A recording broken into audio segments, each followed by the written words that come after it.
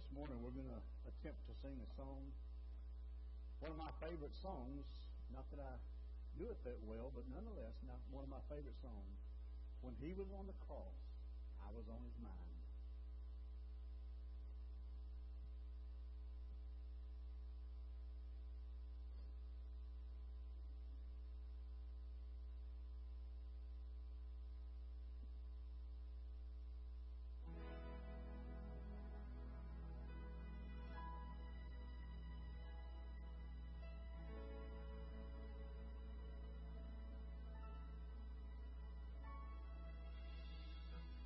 I'm not on an ego trip.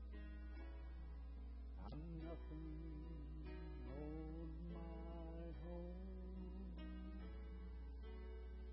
I make mistakes and often slip. Just common flesh and bone. But how could someday just why I say I'm of a special kind. For when He was on the cross, I was on His mind.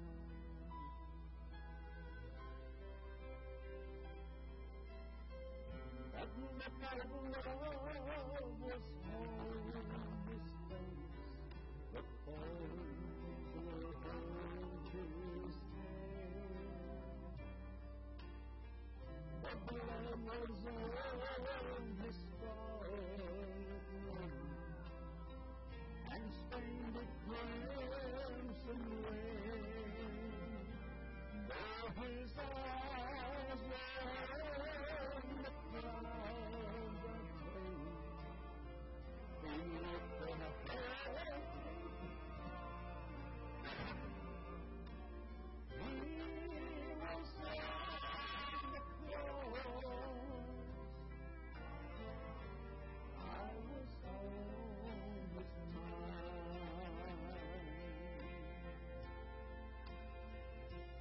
He healed me.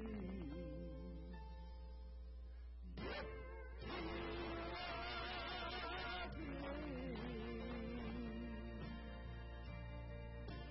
He whose glory reigns above heaven shine. So unworthy, of such mercy. Yet when He was on the cross, I was on His mind. Yet when He was on the cross, I was on His mind.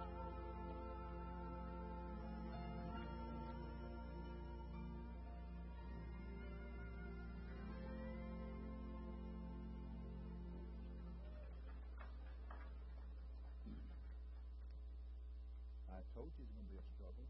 So now I've had allergies all morning. I don't have allergies too often, but this morning I woke up and sneezing and coughing and everything else. So, of course, that's not really an excuse. That's just what He uses one. But anyway, it sure is good to be back in the pulpit of this church. Man, I've missed it.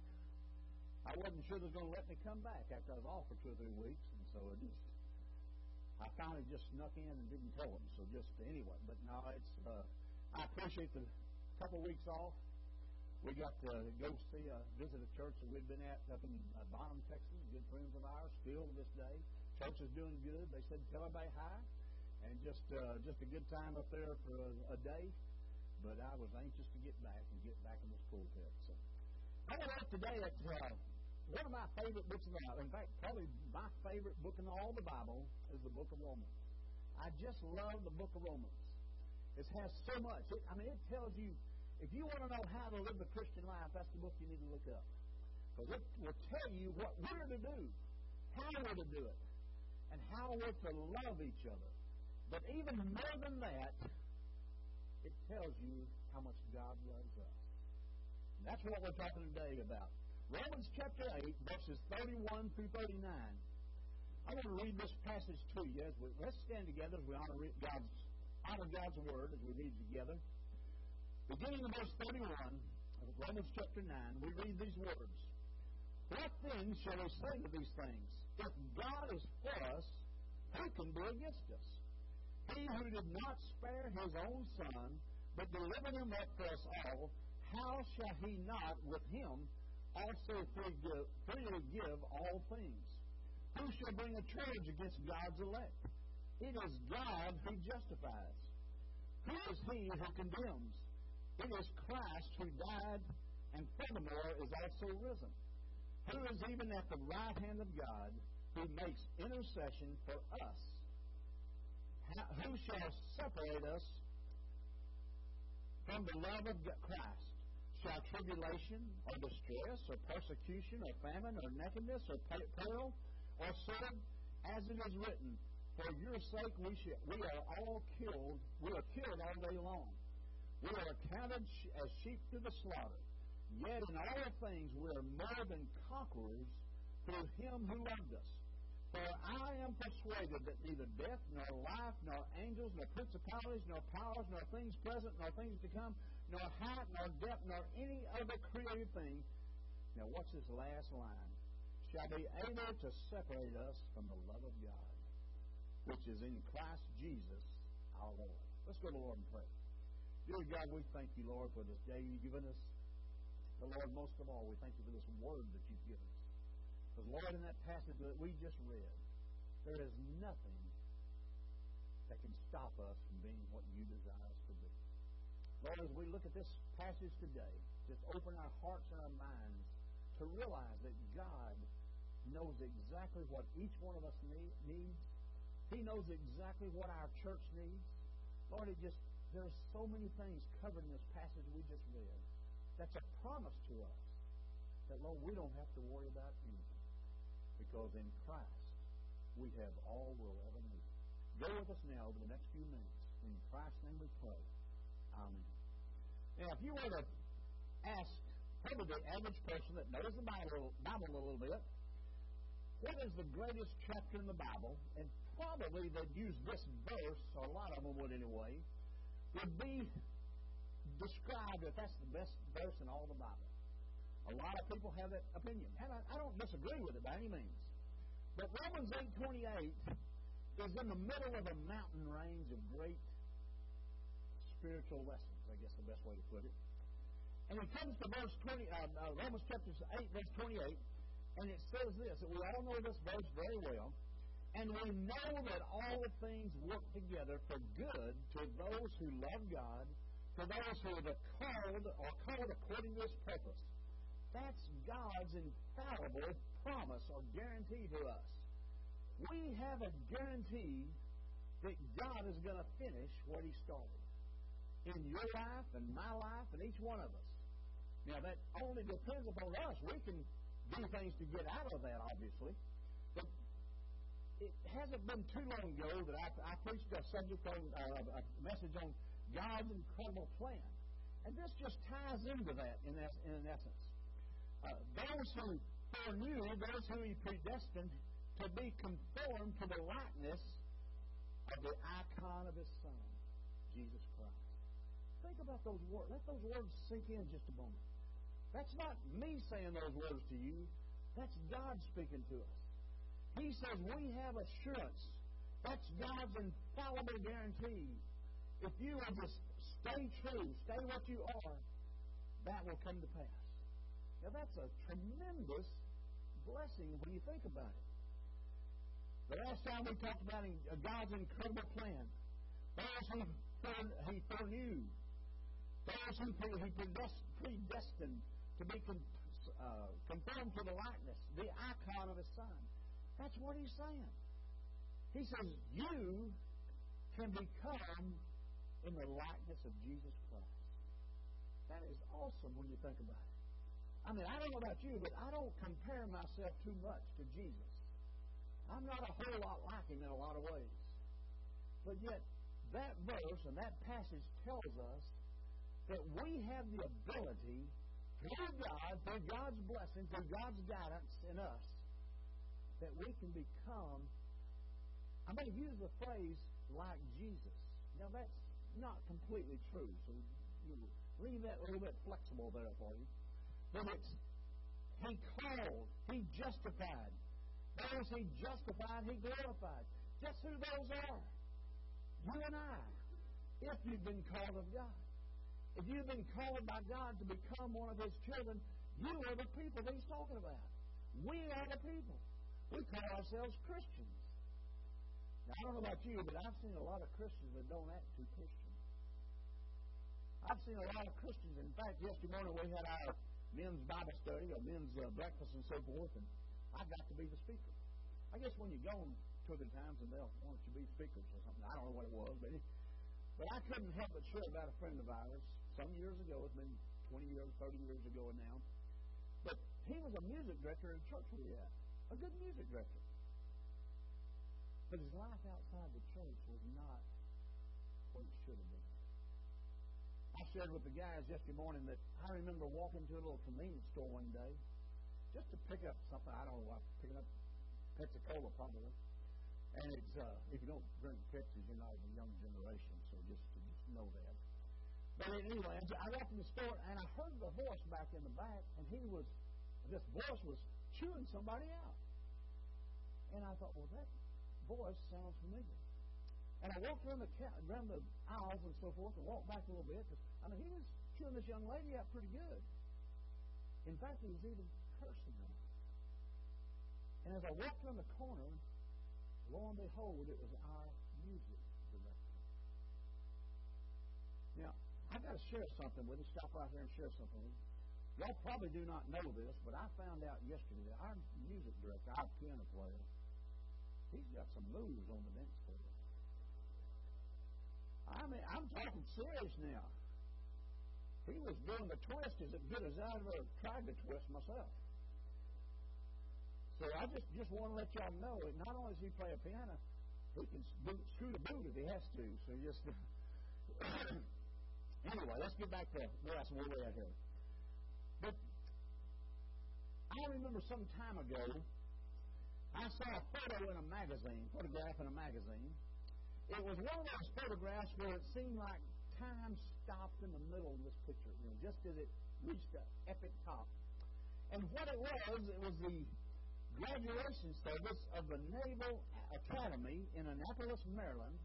If I've got that right, that's where it's at, isn't it? Okay. Remember, I'm not a soldier. I just put this out there for you. But anyway, it was at the graduation service of the Naval Academy in Annapolis, Minnesota, Maryland, when upon receiving their graduation, they stood up and every one of them took their caps and flung them in the air as high as it would go.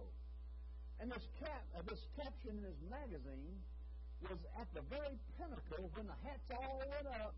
Before they started coming back down, somebody, a reporter I suppose, snapped a picture of it. And it was a beautiful picture. But I couldn't help but think that this picture captured those caps, hundreds of them, in the air. And at the right moment, that photographer snapped that picture, and it looked like these caps were just suspended in the air, hanging there, nothing holding them up or anything else. Of course, if you'd taken the camera away, then they'd start coming down to it pretty quick. But you could see the cap suspended in the air, and you could see the smiles on the faces of these graduates as they just graduated, and so of the Naval Academy, and it was a beautiful picture. And I couldn't help but think, what a beautiful picture of enthusiasm and joy that is. These young men and women, I suppose, had flung their caps as high as they could in the air, and just as they reached the pinnacle, a picture was taken. And it was a beautiful picture. All of these caps. You knew they were fixing to come back down, but I thought, wow, what a beautiful picture of enthusiasm and joy that is. If you could just grasp what God is trying to say to you here today, I believe you'd take your hat and throw it in the air. Now, don't do that because we've got a pretty low ceiling, but you could do it. But you'd shout for joy. If you just listen in a moment what this passage is saying, that gives us such of a promise, such of a guarantee that we have. This would be a tremendous point in our lives when we come to realize that Jesus Christ loves us more than we even begin to realize how much He loves us. That's the point of this passage today. You'll again shout for joy. You might even do like David did and get up and dance. We're not going to invite our piano player, but he'd take us up. No, I'm kidding. But he does scoot a boot pretty good, so just. You might do like David did, just dance before the Lord. But you would want to shout or do something because it's so exciting when you hear what God's saying to us today. When you understand how much God loves you, look at it in this passage that we just read again. In fact, let's just read it again. It's just worth that. Back to it here. Romans chapter 8, verse 31 through 39. Listen to the words of this again. What then shall we say to these things? If God is for us, who can be against us? He who did not spare His own Son, but delivered Him up for us all, how shall He not with Him also freely give all things? Who shall bring a charge against God's elect? It is God who justifies. Who is He who condemns?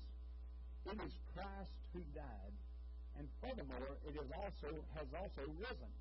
Who is even at the right hand of God, who also makes intercession for each of us? Who shall separate us from the love of Christ? Shall tribulation or distress or persecution or famine or nakedness or peril or sword? As it is written, for your sake we are killed all day long. We are accounted as sheep for the slaughter. Yet in all these things we are more than conquerors through Him who loved us. Isn't that beautiful? That's for us, folks. You don't have to wonder about that. That's our verse. And God says nothing can separate you from the love of God. Dwell on that for just a moment. That's a powerful statement. That is something you need to really dwell on. I would encourage you, go back and read. If you haven't read Romans in a long time, go back and read. It is a book that just tells us, number one, how to live. Number two, how to be the Christians we need to be. Number three, how to be the church we need to be. It tells us so many things in this short little passage that we're looking at here today. Romans 8, 31 and 39. Toss your hats into the air. There is nothing on earth that can separate you from the love of God. It doesn't matter what it is. In this passage, I've already called your attention to 4 questions. You may not have called them as I did, but I want to call them to you again. We're going to answer these 4 questions today as we talk about God's inescapable love. Question number 1. Set this out of the way for just a moment. If you look at Romans chapter 8, 31, he says, who can be against us? Well, that's a pretty good question for us. Who can stop us? Who can be against us? And the answer is, many try, but God is for us. Think about that. A lot of folks try to get us off the course. A lot of people try to stop this church from going forward. A lot of people try to hurt Christians. It doesn't matter. In fact, he writes, we have enemies, but who's afraid of the big bad world? Because we've overcome the world through Christ. The Bible talks about how our flesh needs to stay crucified. We understand we can resist the devil and he will flee from us. We understand that. But the good news is God is for us, no matter what's going on. You know, there's a lot of Christians around this world today that are suffering right now. I mean, it's a very common thing. Christians are suffering. Don't be surprised when it comes to our door one of these days. Because it's going to happen. I'm not saying you're going to be put to death because you're a Christian. I don't know that. But we can suffer in many ways. We can be ridiculed. People do that already today. People can laugh at us. Oh, so you go to church. Isn't that nice? That little old Sunday school. Hope you enjoy it with all the rest of the kids. That's the way people look at it sometimes. But yet God says, don't worry about what they're saying. The love of God is inescapable. If God is for us, in the original language that means since God is for us or because God is for us. We never have to be afraid of anything. The world, the flesh, or the devil himself can throw at us. Guess what? Satan is a defeated foe. We worry about him sometimes, but he has no power. Now, he's still alive and active on the world today. Absolutely. Look at Psalms chapter 27:1. The Lord is my light and my salvation. Whom shall I fear? The Lord is the strength of my life. Of whom shall I be afraid? We don't have to worry about being afraid or being fearful of things. Yes, bad things happen in this world. And it could happen to you one day. But we don't have to be afraid of it. Because God has already secured us a place, if you're a child of God, to be with Him one of these days. And they may kill this body one day, but they can't stop God from loving. It doesn't matter what they do to us. Yeah, they may put us in an arena like they did in the old times and have bulls that fight over us and tie us to the horns of the bull like they did. You won't believe, if you go back and study early church history, what some Christians went through to live the Christian faith. They were torched, put on poles out in the king's garden, and at night they would light them on fire to serve as people, as night lights, I guess is the best way to put it. Now that's torture.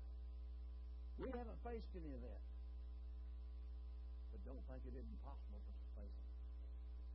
The Lord is my light and my salvation. Whom shall I fear? The Lord is the strength of my life. Of whom shall I be afraid? No one. If we would just realize that we don't have to be afraid of that old bully down the road named Satan, because we have a much bigger and stronger person on our side, God Himself. We don't have to worry about what Satan's going to do to us. Can he do damage? Of course he can.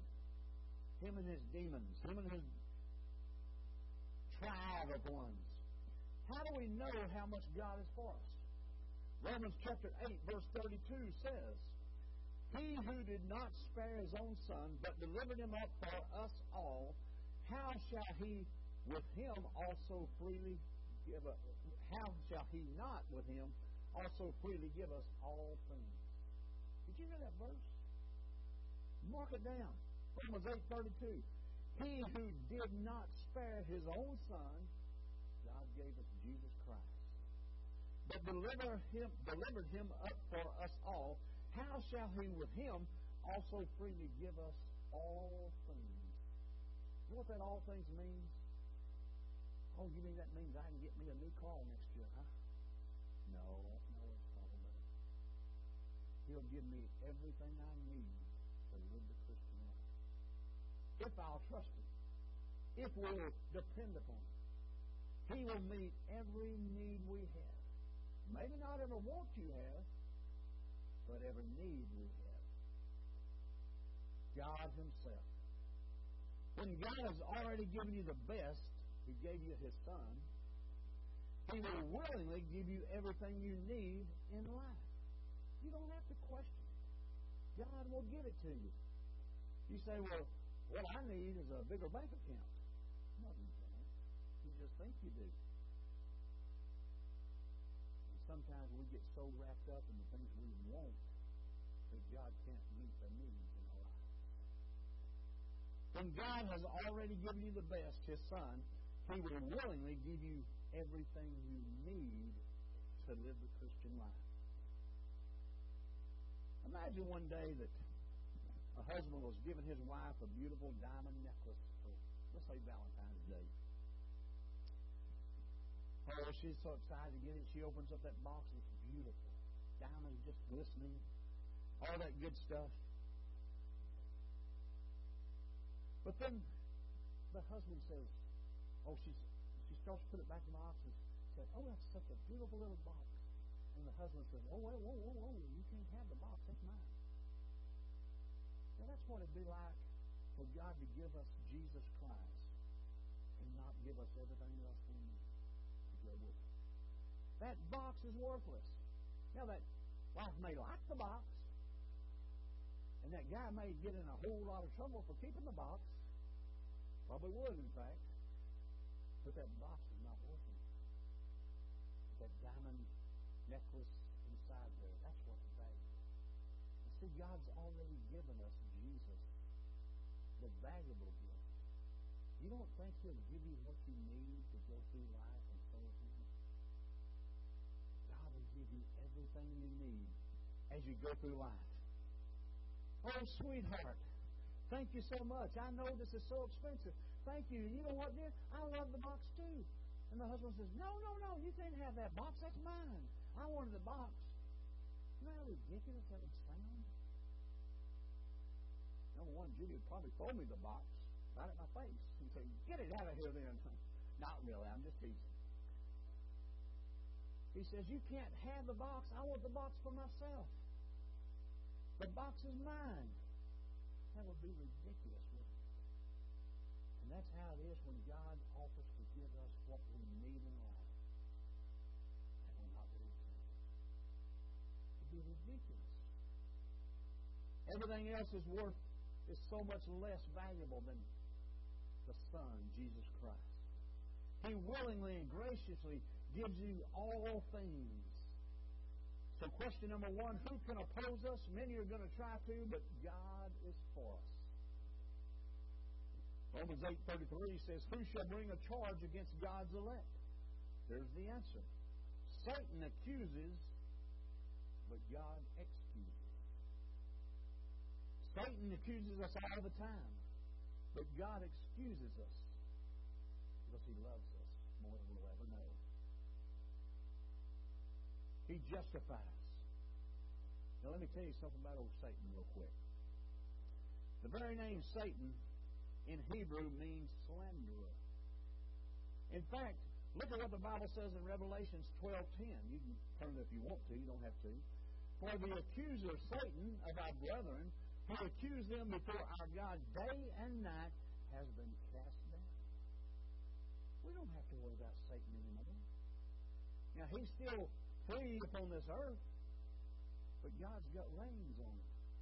He knows his days are numbered, and he's going to go and spend eternity in hell before very long. We don't have to worry about Satan. Satan accuses us all the time, but excuses. But God excuses. He forgives. He justifies.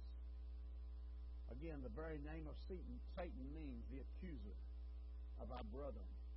Who accuse them before us day and night, have been cast down, the Bible tells us.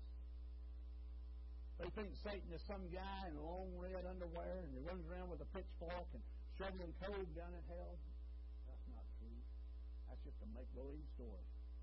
No, friend, Satan is not in hell now. One day he will be cast down into the bottomless pit forever and ever. You know where Satan is right now as I'm talking to you? Probably some of you, he's whispering in your ear, you don't believe that nonsense, do you? You don't need that. Just think, you could be out beating the Methodist to the restaurant right now. You don't need to listen to this. That's what Satan does to us all the time. You don't have to go by that Bible. That's an archaic book. Nobody believes that anymore. You're smarter than that. And before long, he gets some of us to say, yeah, you're right. I don't need that.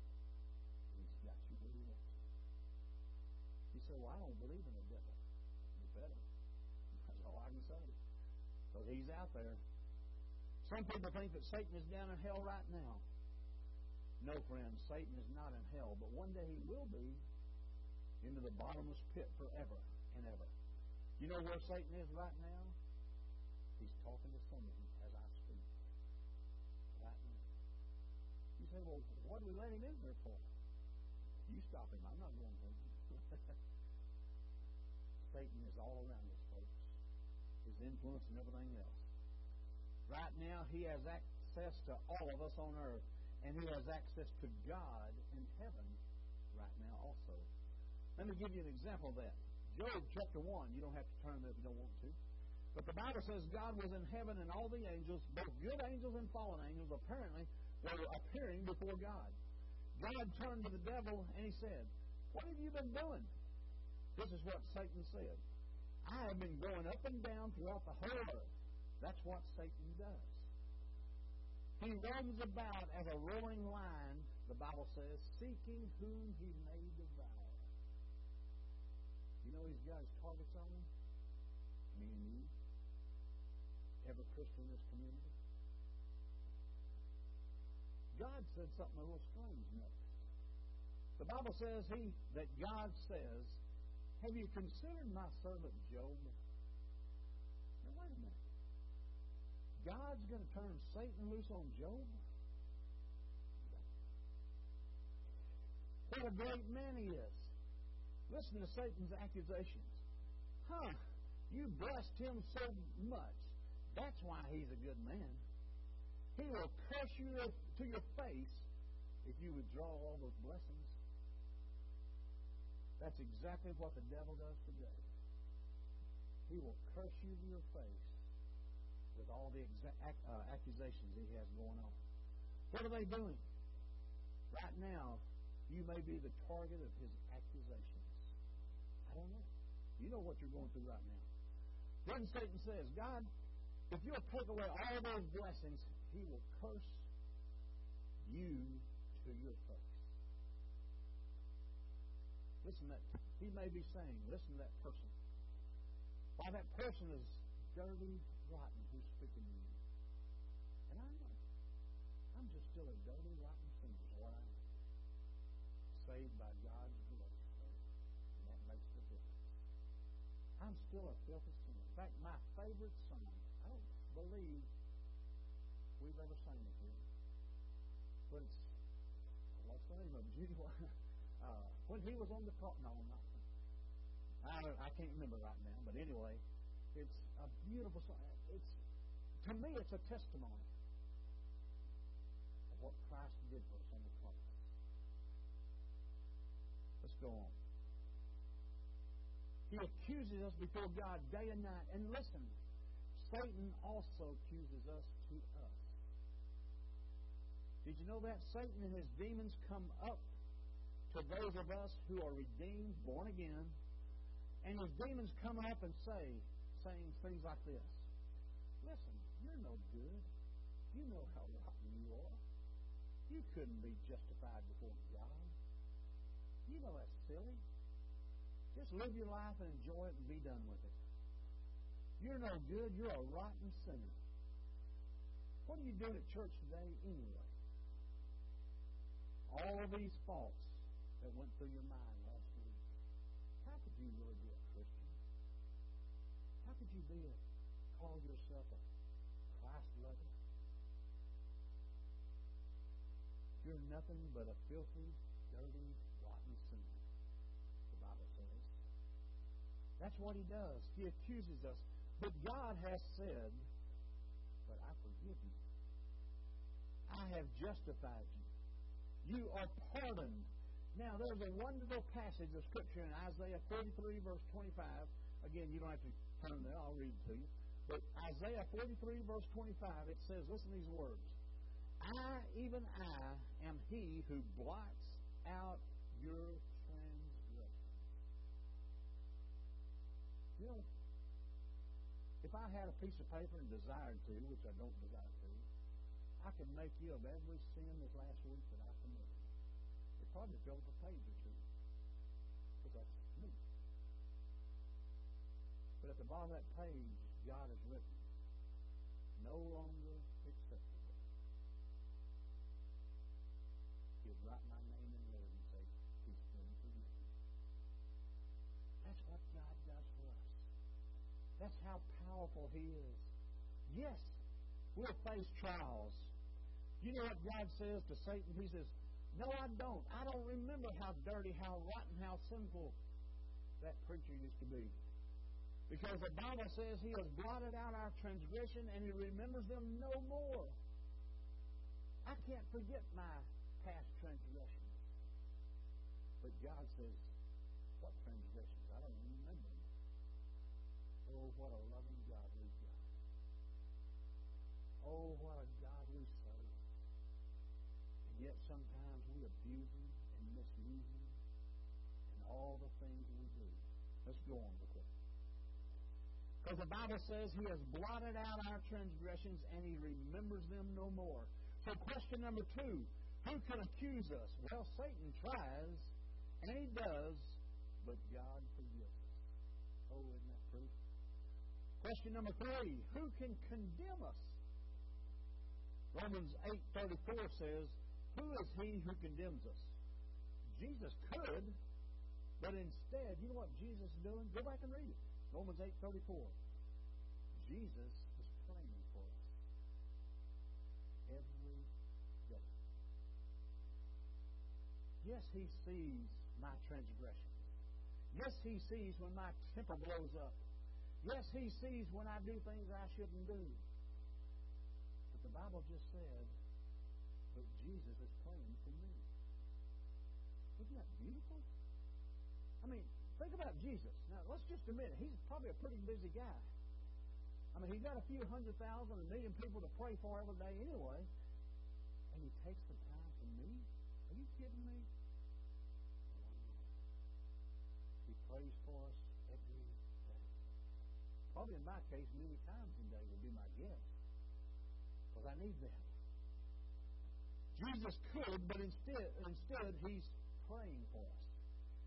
Jesus Christ, who died, could condemn us. But instead, He's not condemning us. He's praying for us. Grasp that. Jesus, the Savior of the world, takes the time to pray for me and you. Romans 8:34 again says, it is Christ who died, and furthermore who is also risen, who is even at the right hand of God, and also who makes intercessions for us. Isn't that beautiful? I mean, that ought to make a Baptist shout. I mean, I like that. What we sing a while ago, talking about David dancing before the Lord. We ought to get up and dance before the Lord, but I'm not going to tempt one person. I'm picking on you. Think about this. Think about if we had an important trial going on in our nation's capital. The Chief Justice of the United States Supreme Court would sit as the judge. I can emphasize of the United States Supreme Court because there's a Supreme Court that's more supreme than that one will ever be. It's called the Court of Jesus Christ. One of these days, we'll face Him. One day, the Lord Jesus Christ will condemn sin and sinners. Revelation 20. My tongue keeps getting tired. Revelation 20 talks about how Jesus Himself is seated on the great white throne. It's white because of the purity of Jesus. It's a throne because of the royalty of Jesus. And at that time, Jesus will condemn sin and sinners at that time. But that's not here yet. But for those of us who are in Christ, He is not condemning us. Instead, He's praying for us. Grasp that, because that's important. I'm here to tell you, the Bible says, who can condemn us? Well, Jesus could. But for those of us who are in Christ, He's not condemning us. He's praying for us. You get that picture that Jesus, outside of God Himself, the most powerful, important being there is, and He takes the time to pray for you and me? Come on, are we worth that? Evidently so. Because He does it every day. Romans chapter 8, verse 1 said, there is no condemnation for those who are in Christ Jesus. You're either in Christ or you're out of Christ. If you're in Christ, there will never be any condemnation come upon your life. But if you're outside of Christ, you're the target of condemnation for your sin. Every one of us. It's like old Noah and the ark. When God's judgment came upon the flood, everybody who was in the ark were saved. The ark is a picture of Jesus. Jesus Christ. Everybody who was outside the ark perished. And folks, that's what it'll be one day. If we're not in Christ, you're in trouble. Period. I know each week we have an invitation and we encourage people that does not know Jesus to come forward, and we would pray with them. Our deacons are on the sides in most time in just a few minutes. And we'd pray and hopefully lead you to a decision about Jesus Christ. Because if you're not in Christ, one day you'll be left out completely. You say, I don't know if I believe that. It really doesn't matter. The Bible says it, and that's what it is. He's pleading for us. He's interceding for us. That is a great truth. Satan is like a prosecuting attorney. No relation to attorney. If we have any attorneys there, don't get mad at me. He's always pointing his finger and saying, look how bad that person is. Look how evil, how wicked that person is. But the Bible says those who are in Christ, He is our advocate. He is our lawyer. He is our heavenly defense attorney. He is standing there interceding to the Father on our behalf. Now, I'm sure Satan could go to God on a daily basis and say, you don't really think that old boy down at Robertson Avenue Baptist Church is really that good of a guy, do you? And my attorney would go and say, yes, he is. Not because of what he's done, but because Jesus Christ did for him. You see, it doesn't matter what we do. What matters is, what does Jesus know about us? This is one more reason why I believe you cannot lose your salvation. Why I believe those who are truly saved are eternally saved. Jesus Christ is in heaven now praying for me right now, and you. I'll just use me as an example. The only way you could get me to lose my salvation is if you get Jesus to stop praying for me. You know that? That's the only way you can do it. The only way you can get me to lose my salvation is for you to get Jesus to stop praying for me. The only way you get Jesus to stop praying for me is to get into heaven where He's praying for me. And then He will listen to you. And the only way you can get into heaven to get Jesus to stop praying for me is to be born again in Jesus Christ. You see what I'm saying? Right now, our salvation is not dependent on how good you or I are now. That doesn't mean a thing. What does matter is, are you in Christ? Do you know Christ as your personal Savior? If you don't, in just a moment, we're going to have an invitation. And the invitation is that if you're here today without knowing Jesus Christ in a personal way, we would invite you to come forward. And one of our deacons, one of our Sunday school teachers, or somebody will share with you the story of Jesus. That's what it's about. If He's praying for you, nothing and no one can make Him stop praying for you. Who can condemn us? Nobody can. Except Jesus, and He's praying for us. That leaves us with the fourth and final question, this passage of Scripture. Number 4, who can separate us? Who can separate us? Who can separate us from the love of God? That word separation is a Greek word which means to chop off, to cut off. It could be like our word in the English language, and amputate. Who can amputate us from the love of God? Nobody. Nobody. If you're in Christ and He loves you and you love Him, there is nothing that can separate you from that love. Period. I don't care if an atomic bomb dropped on this building. We'd all go to heaven together.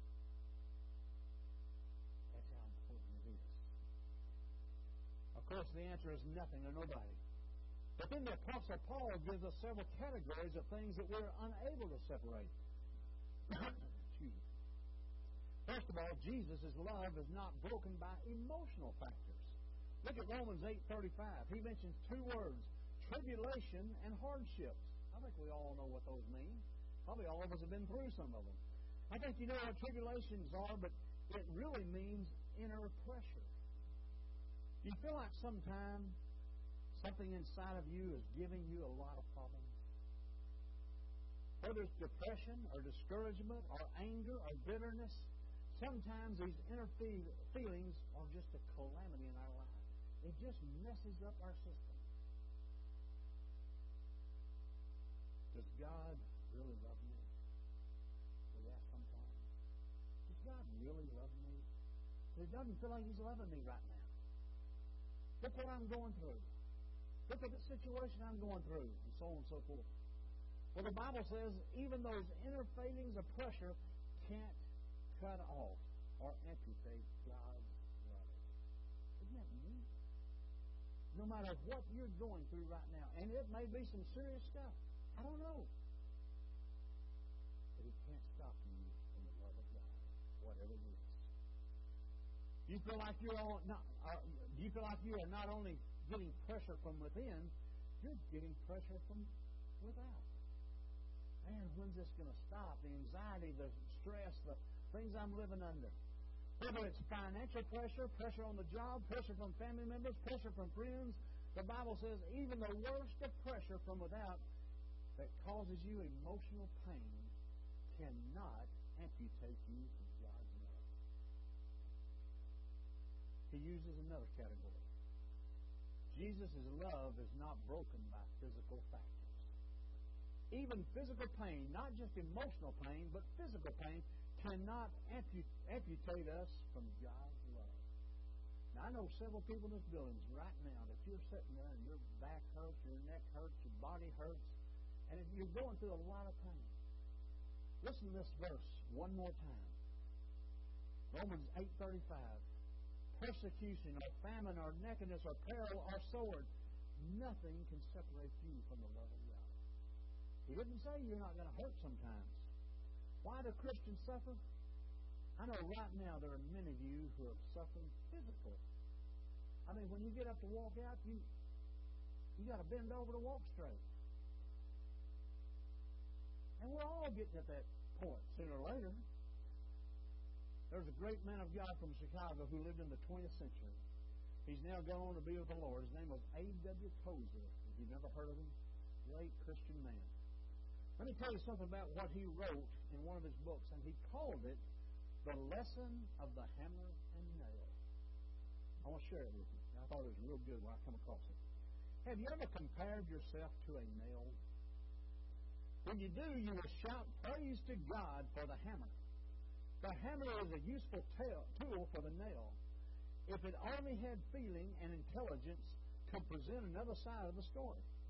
For the nail only knows the hammer as an opponent, a brutal, merciless enemy who lives to pound the nail into submission, to beat it down out of sight and to clinch it into place.